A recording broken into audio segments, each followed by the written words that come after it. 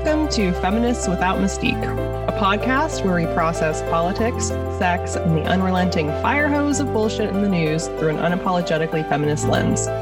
Each week, we begin by venting about the news, go deep on one important issue, call out terrible things happening below the top headlines in a segment called We See You, and then we'll end with something hopeful.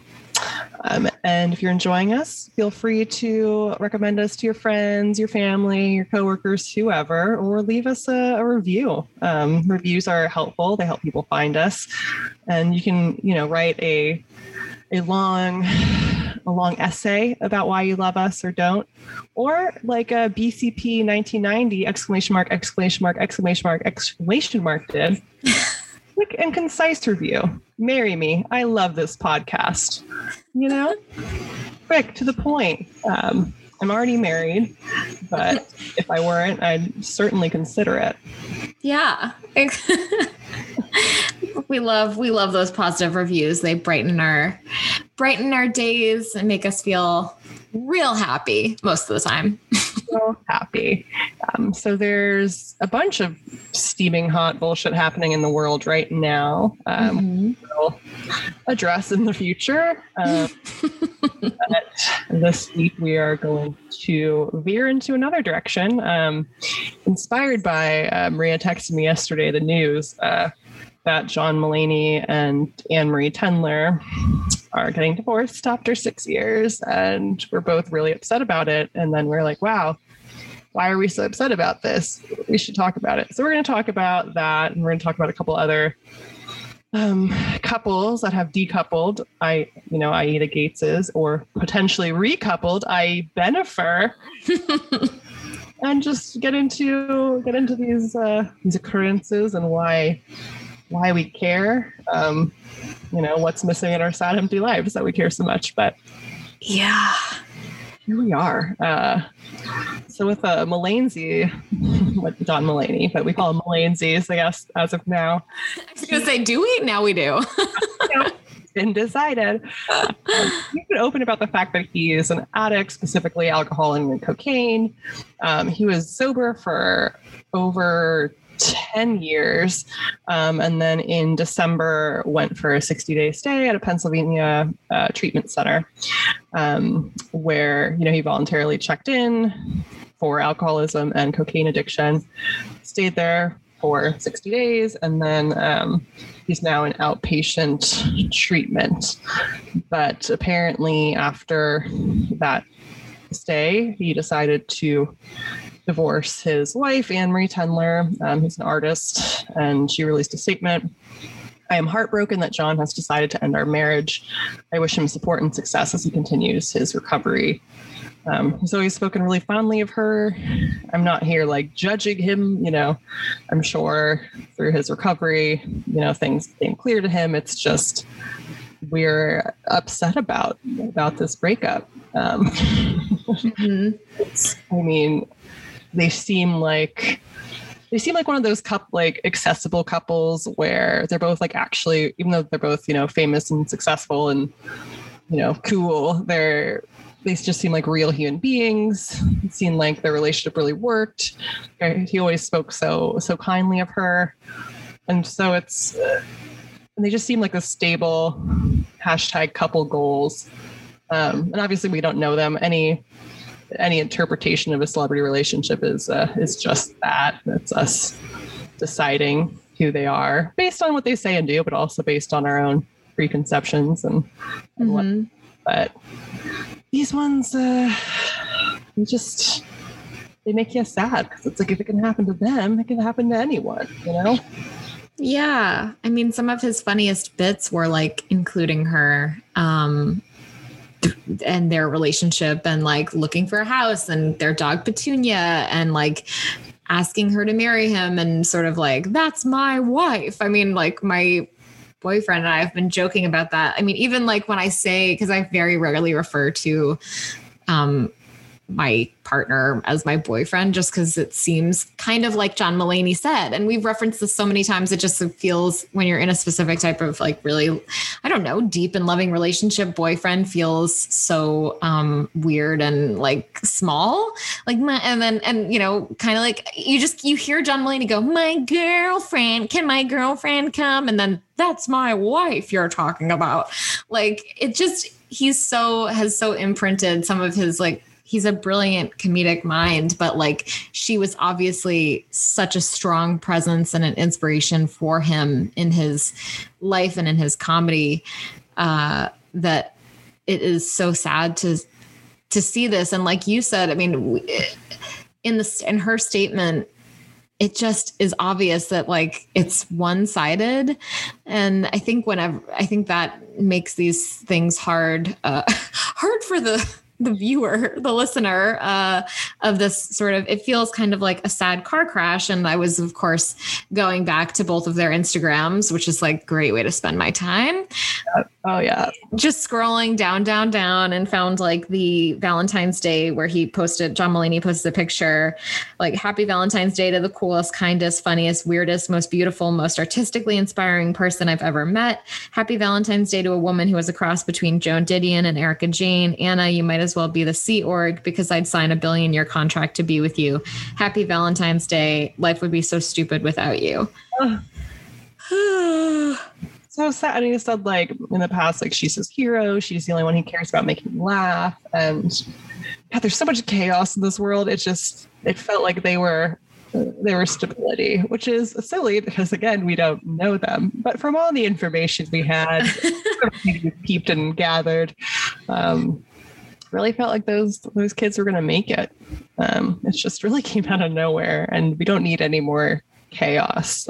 We obviously wish them both the best, and we're not judging. It's just no. It's okay. We have feelings about this. Yeah, and it just felt important. I think, just as with so many other news items and things that we're processing, to just sort of take a minute to say these like celebrity relationships actually matter to people, and for whatever that means. And sometimes certain ones can just make you so much sadder than others. And like this, and I think a lot of the time too, we project our own relationships or past relationships onto celebrities. Like, you know, I think that for me, like John Mulaney reminds me in some ways of like my ex. I think that he, you know, I think there's like I think we just see like people who struggle with addiction or mental health issues. And if they're a celebrity that's public about it, just any piece of information you can just take and kind of like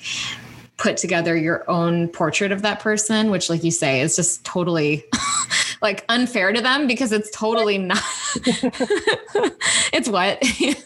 We're projecting. Yeah. Oh, it's fully, it is. I mean, it's projecting. And it's also like a lot of celebrities are with us in moments that are, impactful, like bring us back to a time and place. And I think like a lot of John Mulaney's comedy was so important to me. And I think he's so important to a lot of people.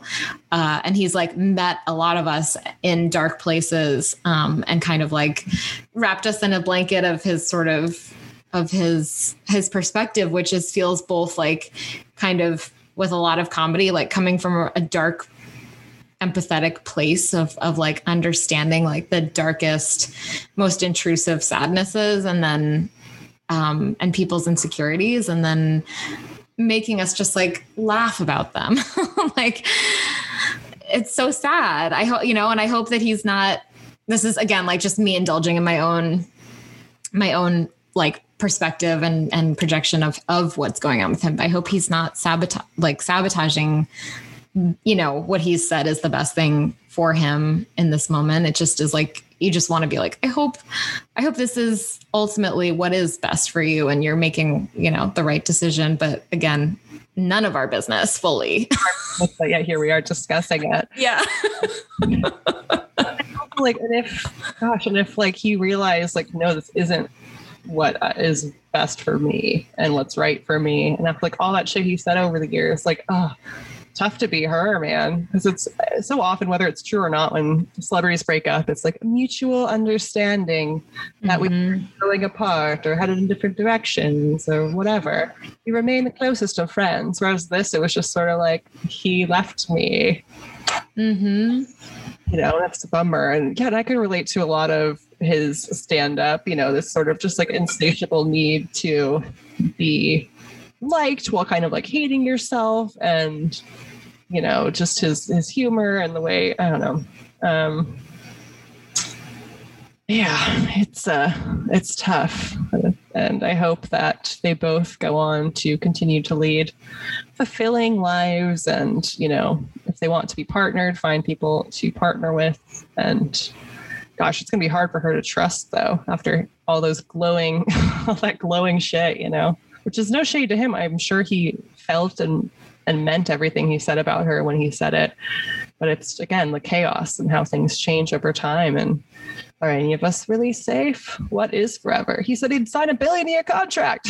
Yeah, right. I mean, all those words, all those, you know, yeah, I think about all the songs that are like, you know, how you know, how could you say all these things, and were they ever true? And, you know, how does someone make such a one-sided determination, and you really don't have control over what other people decide is best for them, even when you're married. And that can, that can feel so. How do you build a foundation? Like, what is structurally sound? Have Petunia, their dog. I know. Oh, Petunia. Oh. She's been taking pictures with Petunia on Instagram, so I'm thinking she is going to get Petunia. Been the dog. Yeah. Ugh. Bad. Well, he has comedy coming up. Sold out. Yeah.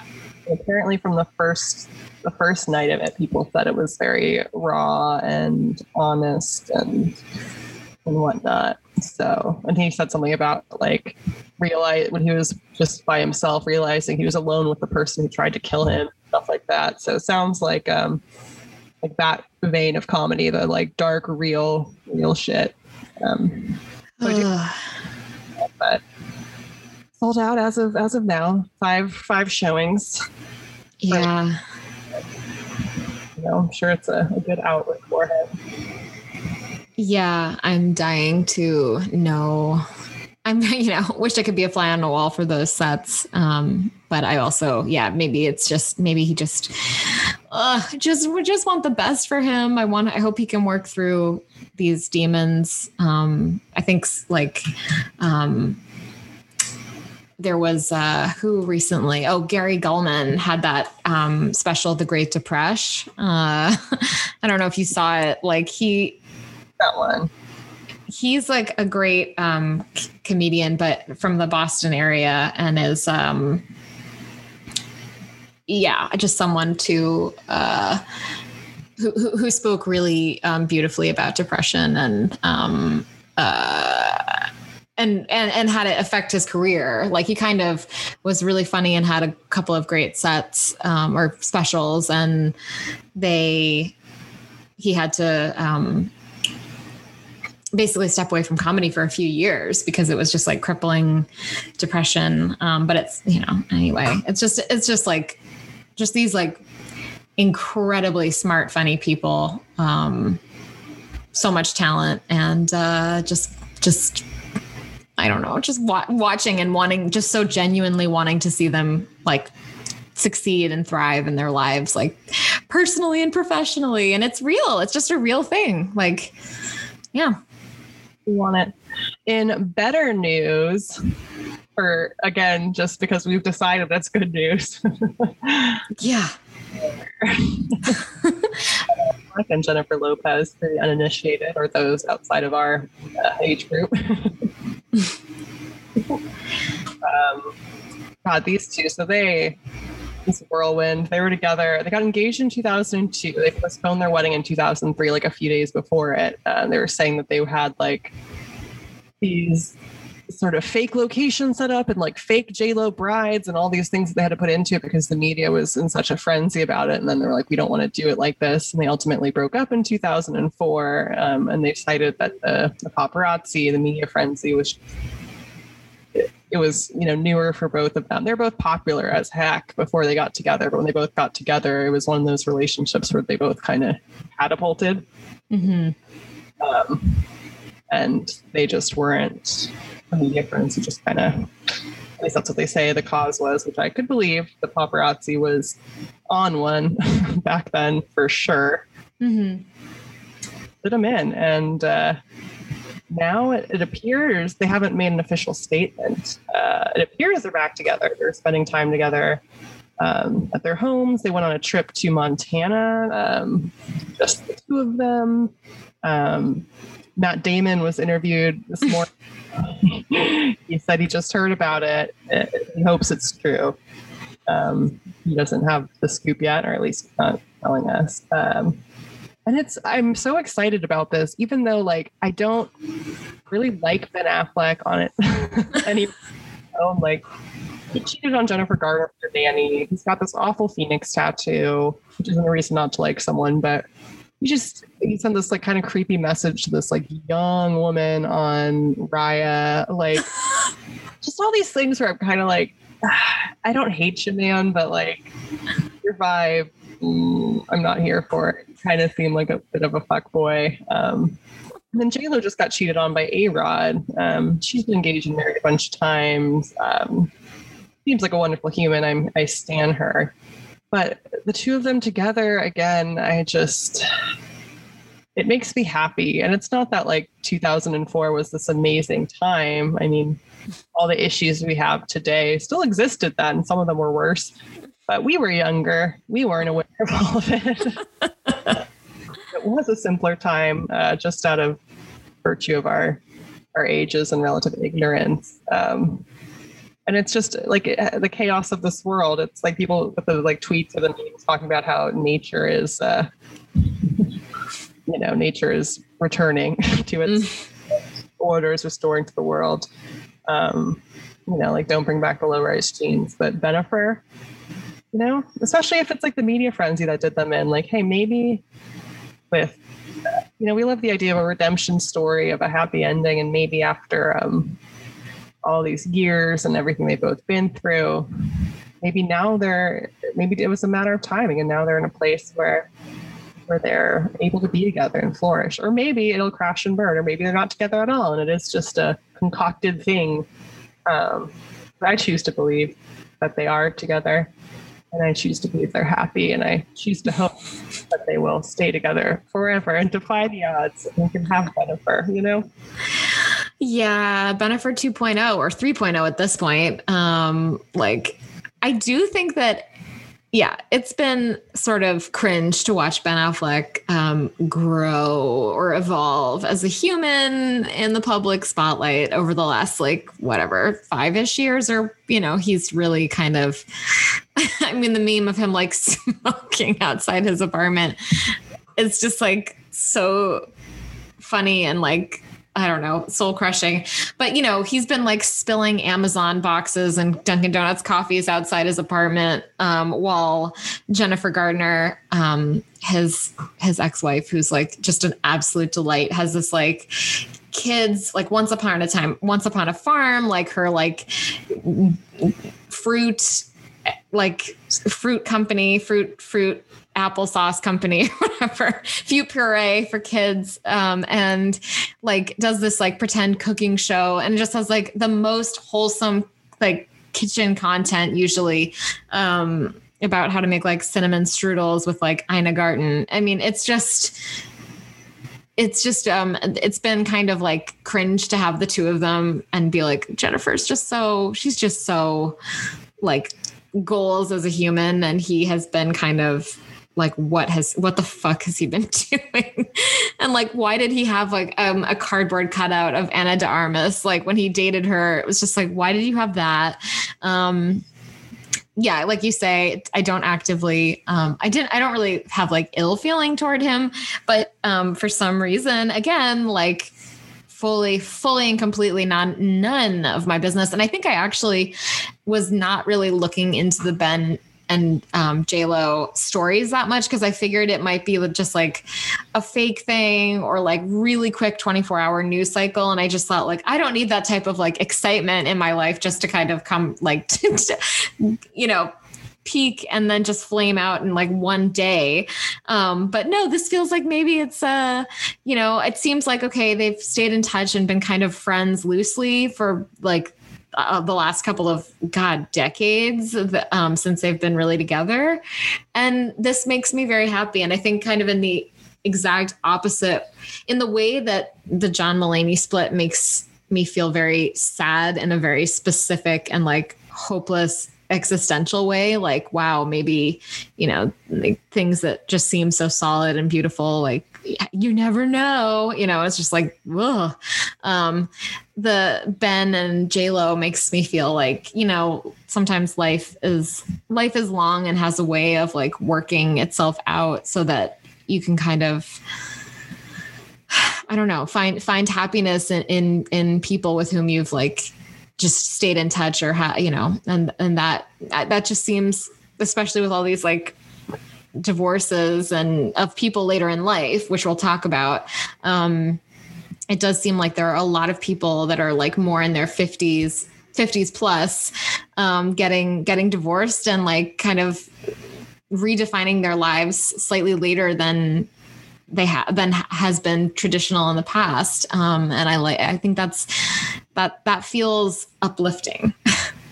And I hope it's the kind of situation where people who actually know them, you don't know them, are like stoked about it and think it's a good idea. And it's not one of those things where like, oh fuck, it's like a train wreck that's waiting to happen, Hopefully it's a move in the right direction for them both.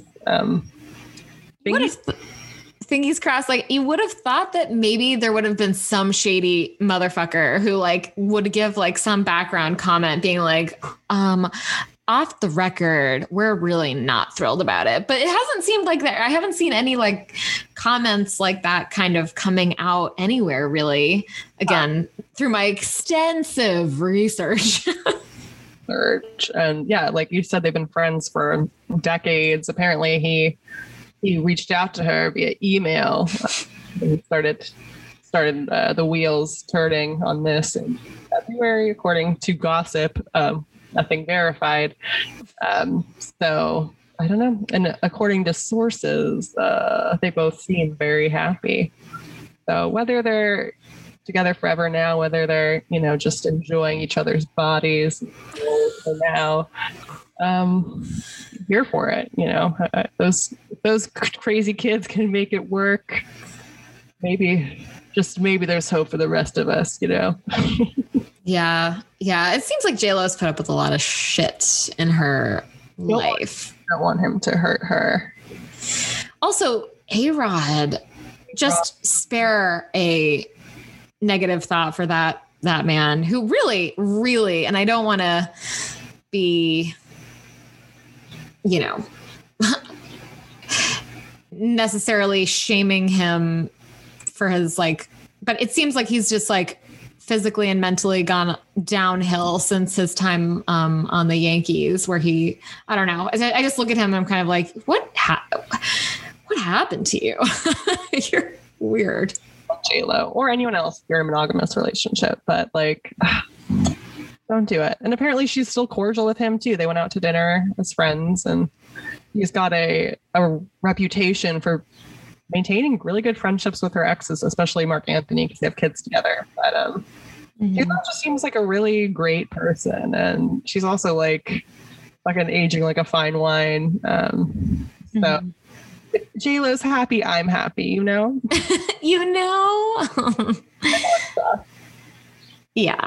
Yeah. Well, cool. So that's that. And then here's one that's like, I'm pretty generally ambivalent about, but interested, is the Bill and Melinda Gates split.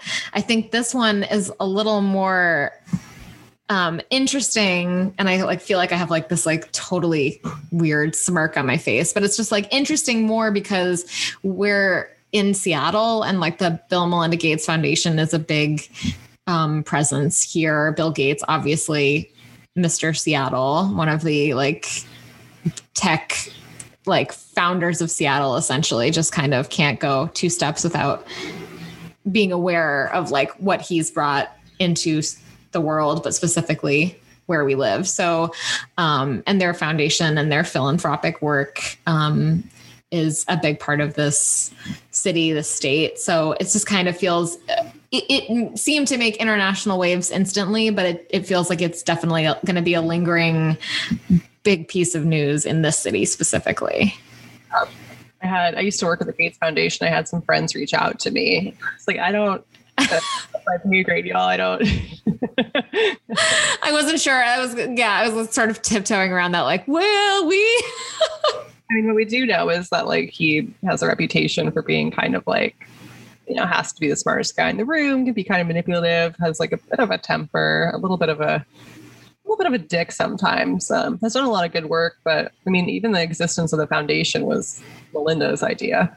And he's still a billionaire. It's like he can get rid of more of your money, but he has done, I don't want to like shit on the work of the foundation. There has been a lot of good work they've done. But people on the inside, which was not me, were not surprised. And so they officially announced the split on May 3rd, saying that we no longer believe we can grow together as a couple in this next phase of our lives. But apparently Melinda has been meeting with divorce lawyers since 2019. That her marriage was irretrievably broken. And a big catalyst for this was the fact that Bill Gates had spent time with Jeffrey Epstein. For that, which is understandable. And he's always said, like, we had no relationship. I tried to partner with him on philanthropy. It's also like, did you have no relationship or did you try to partner? But if it's enough for your wife to be like, I don't know about that, then I don't know. And also, I haven't verified this, so pure goss. But someone told me that in their like prenup, it was a part of it was that I'm so irresponsible. A part of it was Bill Gates had to be allowed to spend, I forget if it was a week or a month. I think it was a week with his ex-girlfriend each summer. Yes, I actually, that is true. I saw that first. I saw it on Twitter and I was like, what the actual fuck? And so I did do like, I guess the like double checking of, okay, like, but it was reported and confirmed like in a profile 10 or God, maybe even like 20 years ago, but still it was like, yes, it was his ex who he had like a good relationship with. And yeah, he included that as like something that was, part of the prenup, which is, you know, like if I'm being nice and generous, it seems kind of evolved to be like, this person's important to me. And I would like, but it's like, but you want like a weekend? Yeah. And it's also like, if you have a relationship, a friendship with an ex, like, I don't think there's anything wrong with that, I mean, depending on who your exes are. But if you need to put it in your prenup, like that seems like a red flag to me, you know? Yeah. Like, if there were an issue with it, or if Melinda wasn't into it, he'd just be like, well, you signed the document. Like, I don't know. It just seems like a weird thing to include in a legal document that you're allowed to do that. Yeah. Either have this relationship with this important person in your life, like, cool, and your wife's cool with it, or don't. But like mandating it is just like a little peculiar to me. Yeah, I agree. I'm not a billionaire. You're not a billionaire. It's also interesting because it's like after, over 25 years together getting divorced, a lot of people are like, wow, that's a long time. You're kind of old. But it's getting more common for people later in life to get divorced. People speculate it's due in part to living longer and, having more, realizing, and these people that got married a long time ago and there are less options potentially. Now, they're getting older and realizing like, hey, I can do what I want. And maybe that doesn't involve this other person. So overall divorce rates are dropping, but they're rising among people in their age bracket, which is interesting.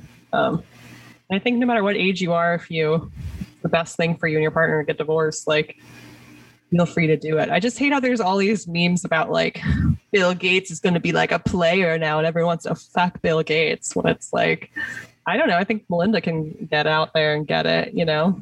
I don't. Yeah.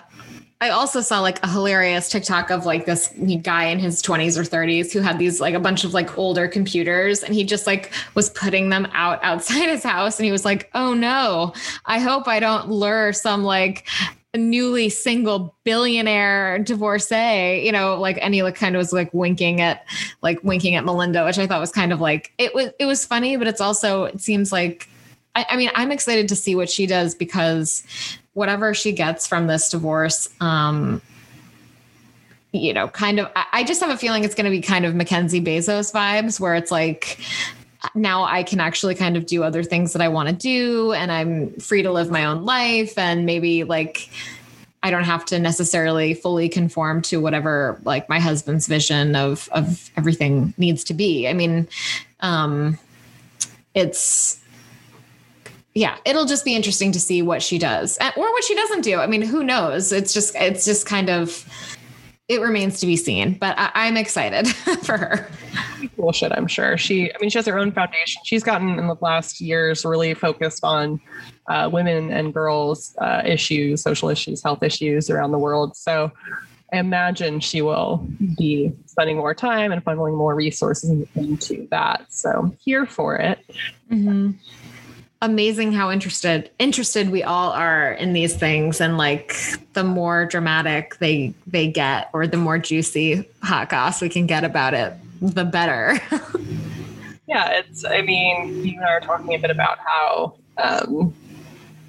how exhausted mentally and emotionally we have been. I mean, there are atrocities happening in the world and our own country constantly.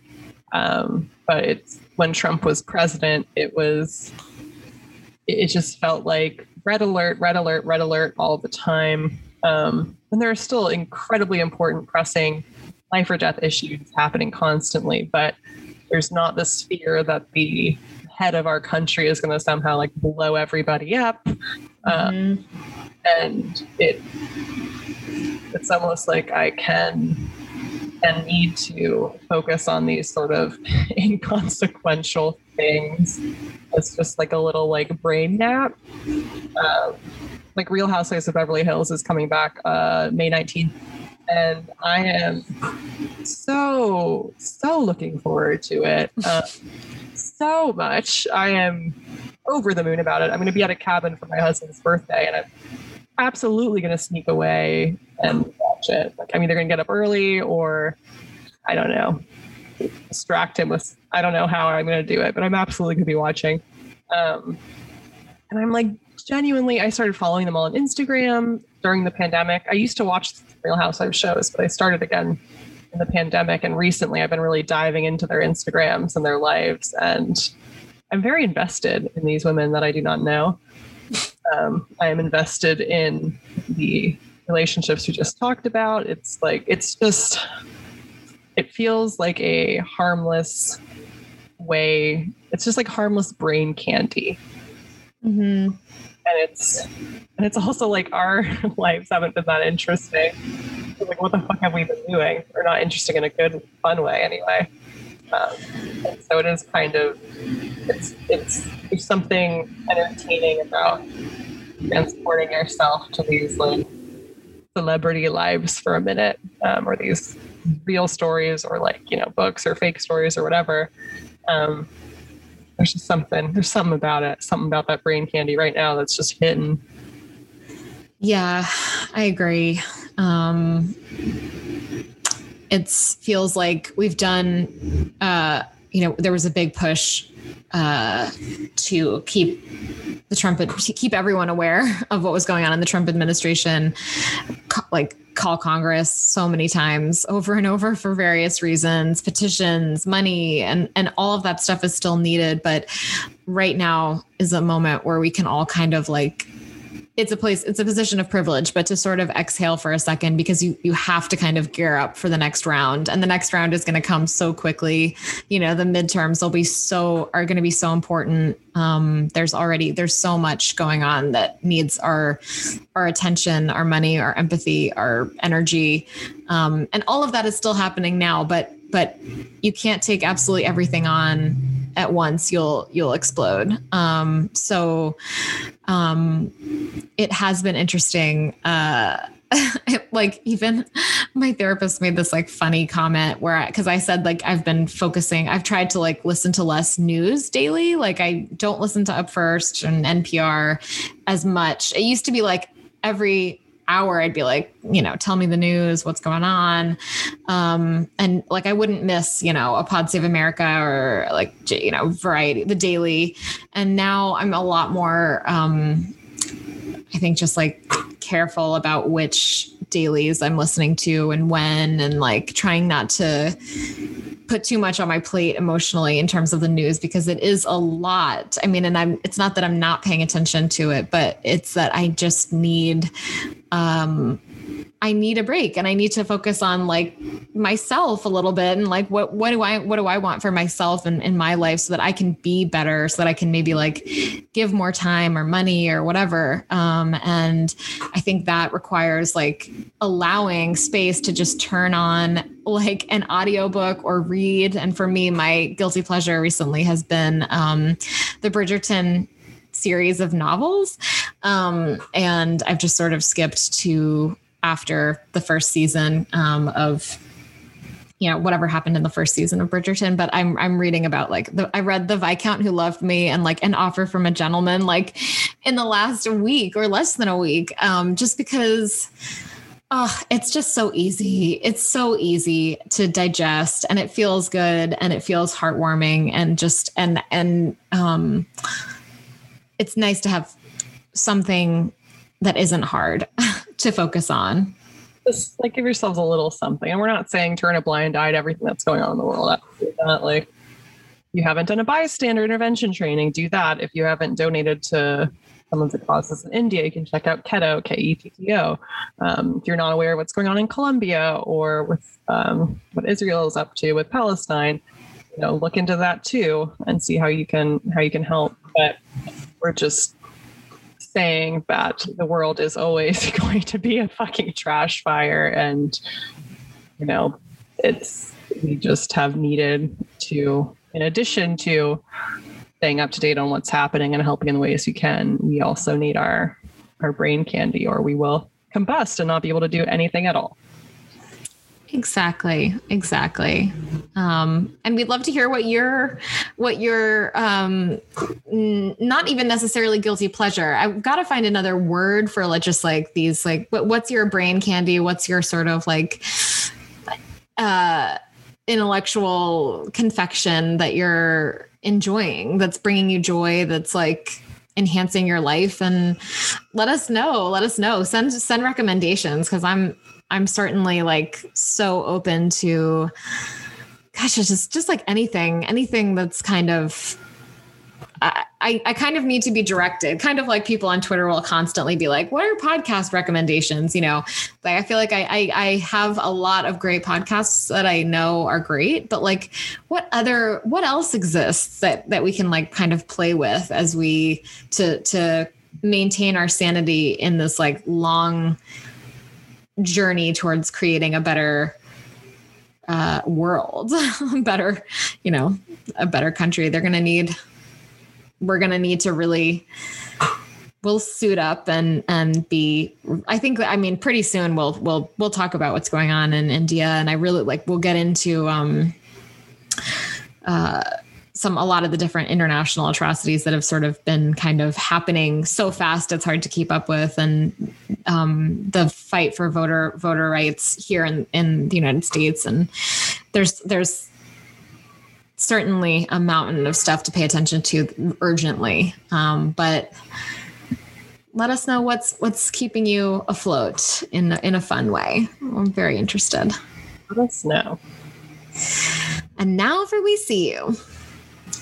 All right. So there is a Black Lives Matter sign outside Morella Castanada's home, which attracted a man's attention in the early morning hours when he walked up her driveway, setting off the security alarm on their pickup truck and slamming his fist into the flag draped over the metal garage door. He kicked the front door, shouted at the family inside the home, which included a young child, challenged them to fight, and refused to leave. He appeared to be extremely inebriated. Castaneda called 911, but when police showed up, they recognized the man as off-duty officer Stephen Teets. Responding officers did not check Teets for weapons. Then Officer Schwetz drove Teets to his nearby home, only blocks away from the Castaneda family, and helped the drunk officer to his front door. The officers who interviewed Castaneda did not tell her they had identified Teets as the man who attacked her home. And she says that they did violate department policy and Oregon law when they failed to tell her that the suspect lived near her family and carried a firearm as part of his job as an officer. Even after telling them her name, eventually, they did not tell her that he was a police officer with a firearm. She had to Google him. So her lawyer, Michael Fuller, also says that the police did not document the possible racist motives at play when he targeted Castaneda's home. The responding officers did not turn on body cameras during the investigation, which is not what they're supposed to do. It's required by department policy to turn on your body cameras. And they didn't even write up the existence of the Black Lives Matter flags on the property in their reports. It's like they were just trying to water things down so that this officer would not get in trouble, which imagine how Miss Castaneda would feel with that, knowing that there's a cop who lives a few blocks away from her, who was challenging them to fight because of her Black Lives Matter flag. Awful and terrifying. So thankfully, Teets and the officer, Bradley Schwetz, you face criminal charges.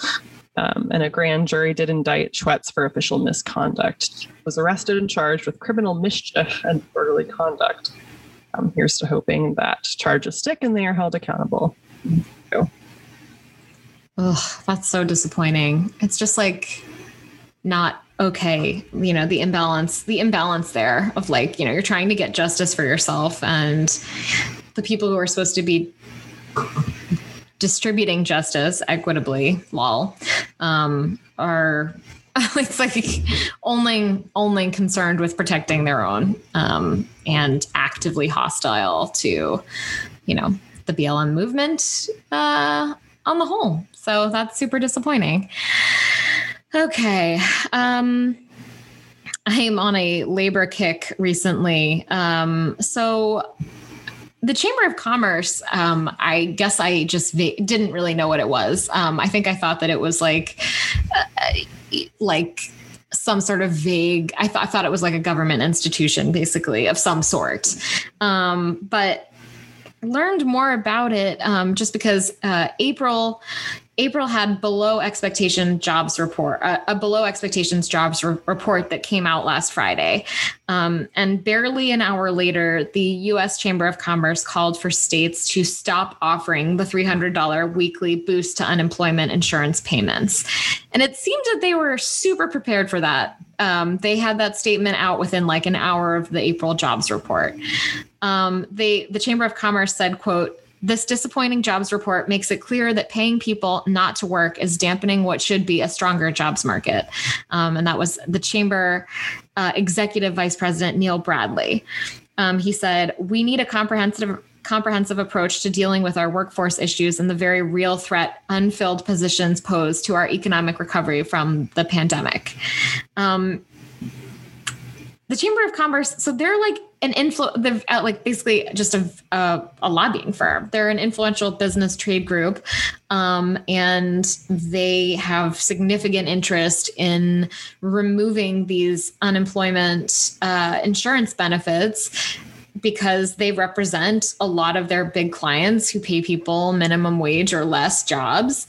AOC, as always, was ready with a great clapback to their, quote about getting rid of the unemployment insurance. She said, fun fact, the U.S. Chamber of Commerce is a secretive business lobby that supported a $3 million effort to primary me out of office last year because I stand up to Wall Street. They lost, smiley face. Walmart was outed as a secret client. If unemployment income is greater than wages, the solution is actually to pay a living wage. If you're interested in learning more about their secretive, bizarre lobbying operation, check out this archived piece from Mother Jones. And so she links to that. And then the article is about how the chamber had been routinely inflating its membership numbers by 900%. And she said, the moral of the story, this is AOC, the moral of the story is that the U.S. Chamber of Commerce is a corporate lobbyist group with zero credibility in helping everyday people. Huge big box corporations hire them to lobby Congress into prioritizing profits over people and the planet. Ignore them. So I thought that was, as usual, AOC, very succinct, claps directly back at them and their sort of ridiculous excuses for why the jobs numbers were so low. The Biden administration pointed out that these numbers were, since they're April numbers, it was before the vaccine was available to everyone across the country. I also found out that the Chamber of Commerce is the most powerful trade group in the nation. The only organization that spends more in terms of lobbying government policy is the National Association of Realtors, which was sort of interesting. That's according to the Center for Responsive Politics. So lots of companies have close ties to the Chamber of Commerce: Google, Target, Microsoft, IBM, and there's a lot of different efforts now to try to get these companies that say that they care about, social equity and voting rights to distance themselves from the Chamber of Commerce. Because guess what? The Chamber of Commerce is totally on board with all these new voter restriction laws being passed in Florida and Georgia and Ohio. Just as a side note, because there's this whole conversation going on around labor right now, $300 a week, which you would get in unemployment insurance. Again, that's provided that you don't have a job and that you're, there are some strict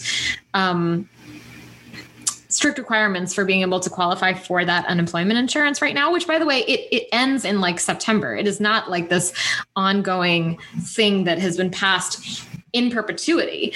$300 a week is $7.50 an hour, assuming that you're working 40 hours a week, which a lot of minimum wage workers work like 2 jobs, double shifts. In fast food, you're allowed to actually legally pay less than these minimum wages of $7.50. You can sometimes make like $3 an hour because there's an argument that you're making more an hour because of tips, which in a lot of instances is like total bullshit. So I just was kind of like grossed out, and I'm kind of disappointed in myself for realizing how little I actually understood about the Chamber of Commerce. It seems like just by the name, it has more authority, more like of a governmental, institutional authority. And really it's like, no, this is like a lobbying firm. And I also because this whole conversation has been also grossing me out because it feels like we are, a lot of the news is basically falling for this narrative that the jobs report was low last month because of this unemployment insurance. It's not this extended unemployment insurance. It's really like, the take is like a lot of the takes that I've been reading in the last couple of weeks, and specifically since the job report came out, is that essentially it's a blaming of the workers for not wanting to take these jobs at McDonald's. But it's really that all these low wage jobs, first of all, the GOP will condescendingly pretend that those jobs are for high schoolers anyway, and that they're not meant to be long-term. This has been like one of those talking points that we hear over and over, like, well, you shouldn't even be satisfied with the McDonald's job. This is not meant to be a full-time job for like an adult person. It's for kids in high school, working their way through college, like pull yourself up by your bootstraps. But it's like that, we always knew that was just a fallacy. I mean, so I think that this is like, we're reaching an important point here where hopefully some companies will be forced to pay their workers more and get this, if the federal minimum wage won't change, because again, Republicans like don't have any interest in really raising it. Hopefully a lot of these major companies will be peer pressured to, bump the minimum wage to something like 15 an hour, which by the way, is still not even close to what a minimum wage keeping up with inflation would be. That would be around $23 an hour. If minimum wage kept up with inflation. So, this is a conversation where I feel like we have to just keep holding power to account because, it's, dangerous and we should not allow places like the Wall Street Journal or even the New York Times to continue to have these sort of like ridiculous op-eds that make it seem like the low jobs numbers are because people are lazy. $300 a week is not a lot. And so if companies can't compete with that, that's the company's problem. That is not a worker's issue. This is like, no one should be making $300 a week. If someone is electing to stay home and try to find a better job at $300 a week, it's because you've actually given workers, as the government has maybe inadvertently given workers something that is what every human being deserves and is the mark of, I think, like a progressive society, which is a moment to choose, to not be like the proverbial like wage slave. You can think about, okay, I can breathe. I have $300 a week, which is barely anything really. That's $7.50 an hour. But if you have a moment to have that supplemented, and it's actually, you're making more than you're making at McDonald's, and you can think about how to apply for a better job at a higher wage. Well, first of all, that's the free market at work, baby. And you should, this is a good thing. This is a good thing, but we can't let the narrative keep being that that workers are lazy and that unemployment benefits are, keeping people at home because they're making more. Like if they're making more at $300 a week, then the problem is with the company, not the worker. Whew, we see you. The next one is quite related to that. I think I took out all the points you already made, though. So this is calling out the conservatives who are getting all riled up that people aren't going to work because unemployment is just too sweet. So first of all, you only qualify for unemployment if you were working and lost your job. These people all paid into unemployment while they were working. It's not a quote unquote handout. And if it were, like sometimes you need help. And the quote unquote worker shortage is overinflated, and where it does exist primarily is around food service jobs, not all jobs. According to actual data, not your Republican uncle on Facebook, the primary three reasons food industry jobs are going unfulfilled are: one, concerns over unsafe working conditions, such as, having to work in close quarters, and customers who won't wear masks, things like that. Two is difficulty finding childcare. And three is that extended unemployment has actually prompted lots of former food service industry workers to start new skills trainings and are attempting to change careers. And like I said, this is pretty unique to the food service industry. Other jobs that pay $15 and below, like the Amazon warehouses, are not having any issues filling openings. Amazon warehouses and places like that are still getting more applications than they have roles for, which goes to show that people are still willing to work at these lower wages, even though I don't think they should have to. It's just there are other confounding factors that are leading to this shortage in the food service. And another thing that we see from, again, the data is that the additional weekly unemployment benefits actually boosted the economy. They led to much of that money being spent on consuming products and services that are labor intensive. So actually lots of jobs that exist now do so because of the unemployment benefits in the first place. So they helped the economy, little Republican buddies. And lastly, I will say it again, we should just fucking pay people living wages. Minimum wage is intended to and was created to allow for someone who works a full-time job to live their life, regardless of what that job is. You don't get to pass judgment on somebody for what job they choose to work. If they are working and spending their time working somewhere, they should be able to live their lives without having to take on 2-3 jobs. And if that's what you did, okay, congratulations. But you're a shitty person without empathy if you don't want other people to be able to live lives just because you didn't get to do it. So we see you to all of those motherfuckers out there railing against unemployment without any of the facts. Just, they don't like the idea of it. Work harder. Meh. We see you, dummies. We see you. We fucking see you. Continuing on the labor kick, the CEO of the Washingtonian basically put out this incredibly ignorant and toxic op-ed in the Washington Post last week, essentially basically lamenting the idea of a hybrid workspace in the future. And it was also sort of a veiled threat to her employees. The CEO is Kathy Merrill, and she inadvertently caused like basically all of her editorial staff to go on a like informal strike last Friday. They all posted the same thing on their Twitter account saying, as members of the Washingtonian editorial staff, we want our CEO to understand the risks of not valuing our labor. We are dismayed by Kathy Merrill's public threat to our livelihoods. We will not be publishing today. And absolutely, like, you know, this, in keeping with this sort of massive imbalance between management and labor, Kathy Merrill wrote this ridiculous op-ed where she actually said, that she estimates that about 20% of every office job is outside one's core responsibilities, quote, extra. It involves helping a colleague, mentoring more junior people, celebrating someone's birthday, things that drive office culture. If the employee is rarely around to participate in those extras, management has a strong incentive to change their status to contractor. Instead of receiving a set salary, contractors are paid only for the work that they do, either hourly or by appropriate output metrics. That would also mean not having to pay for healthcare, a 401k match, and our share of FICA and Medicare taxes. Benefits that in my company's case add up to roughly an extra 15% of compensation.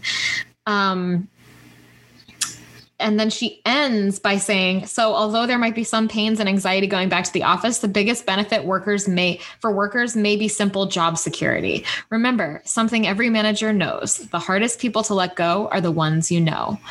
So it was just, it did come off as like an absolutely threatening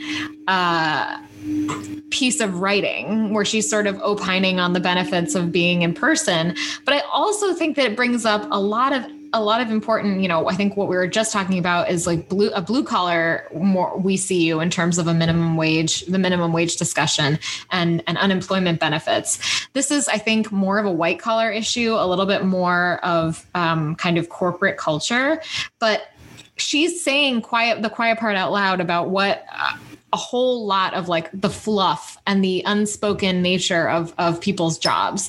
And I think that it's bullshit that we can frankly do away with. The idea that, you know, where we should be able to do away with the fact that if you're not going to go participate in like the office birthday, you know, party, that you are somehow less worthy of keeping your job and should be bumped to contract status.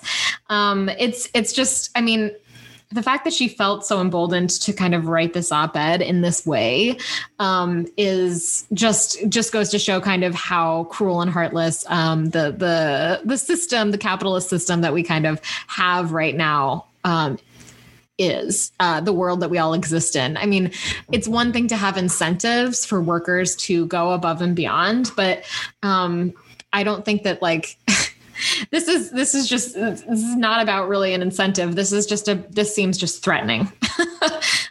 So to Kathy Merrill and her ignorant, toxic op-ed in the Washington Post, you know, we see you. We see you. So a few years ago, it was made public. Washington Post that the cheerleaders for the Washington football team were subjected to really disgusting and inappropriate like parading around for the club's highest spending ticket holders, who are all men, at a Costa Rican resort. And then it came out more details of harassment of the cheerleaders, female employees, and female reporters at the team's headquarters. Basically, the more that came out about this, the more fucked up it was that we learned that it was. And then in the last week, Northwestern University promoted Mike Polisky to athletic director. Mike is one of 4 defendants in a sexual harassment lawsuit filed in January by a former cheerleader from the school, Ian Richardson. She charged that Polisky was dismissive and obstructive of her complaints about being fondled and peppered with suggestive comments by athletic funders at parties to which the cheer team was required to go. Her claims have been corroborated by all of the former teammates who were asked about it. It's disgusting. I mean, we have this Me Too movement. There seems to be progress in some ways and in some areas, and universities, and particularly sports and universities, just continue to have this huge problem when it comes to it. And to see Northwestern, when there is this very credible claim against Mike Polisky, to see them decide to promote him to athletic director, what message is that sending? Just like, if you're a white dude, you are innocent until proven guilty. If you're anyone else, you're guilty until proven innocent. And again, these claims are credible. Everything that's come out from that investigation so far has been credible. And it's basically just telling these girls, like, go fuck yourselves, these young women. And to promote him to athletic director when he's being charged with obstructing an athlete from reporting sexual harassment and sexual assault, it's just mind-boggling that they would decide, yeah, this guy, let's put him in charge of the athletes. No. It's just having these women who have been disrespected in so many ways in sports by men, and then having those same specific men in charge of them and in charge of those sports it's awful. So we see you to Northwestern University for this fucking ridiculous oversight, and to Mike Polisky, you should not be the athletic director anywhere. You need to go and do some learning, some real learning, Mike, as most Mikes do. We see you. That is super disappointing. Very, very disappointing. And it's also like just the basic amount of due diligence is like called for and can't happen. So frustrating. So my last We See You is from, I first heard it on the Political Gabfest of Slate, but then was doing some Googling. There's this article in The Verge that talks about bad software sent postal workers to jail because no one wanted to admit it could be wrong. So this is being called, it's a story out of the UK that is being called one of the, maybe the biggest like miscarriage of justice in like modern, I think, UK history, which sounds hyperbolic, but it's a really disturbing story. Basically, where there was this system that the post office was using from like 2000 to 2014. The system was called Horizon, and it was supposed to help automate different postal systems, but the data was from this Horizon system was used to prove that these different postmasters and mistresses stole money, but they didn't. It was a flawed piece of software that made it look like employees were stealing like tens of thousands of British pounds. And the post office was aware basically from the beginning that this was a flawed piece of software from Horizon. It was originally created to be used in other sectors. And after realizing that it had a ton of problems, they basically just used it for the post office.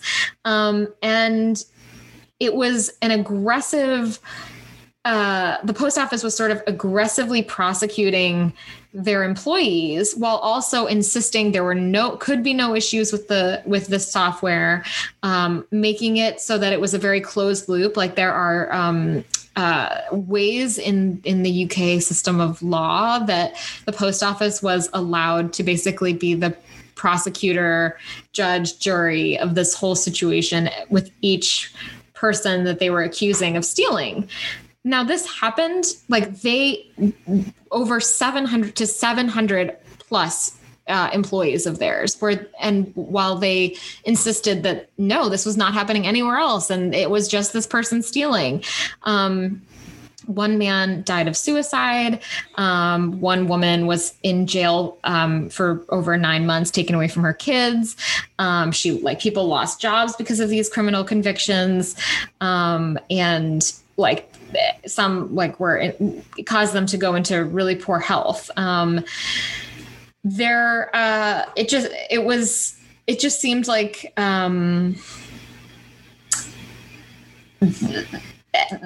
there was no all of the employees, all like over 700 of them, 736 have been cleared of all of these any wrongdoing.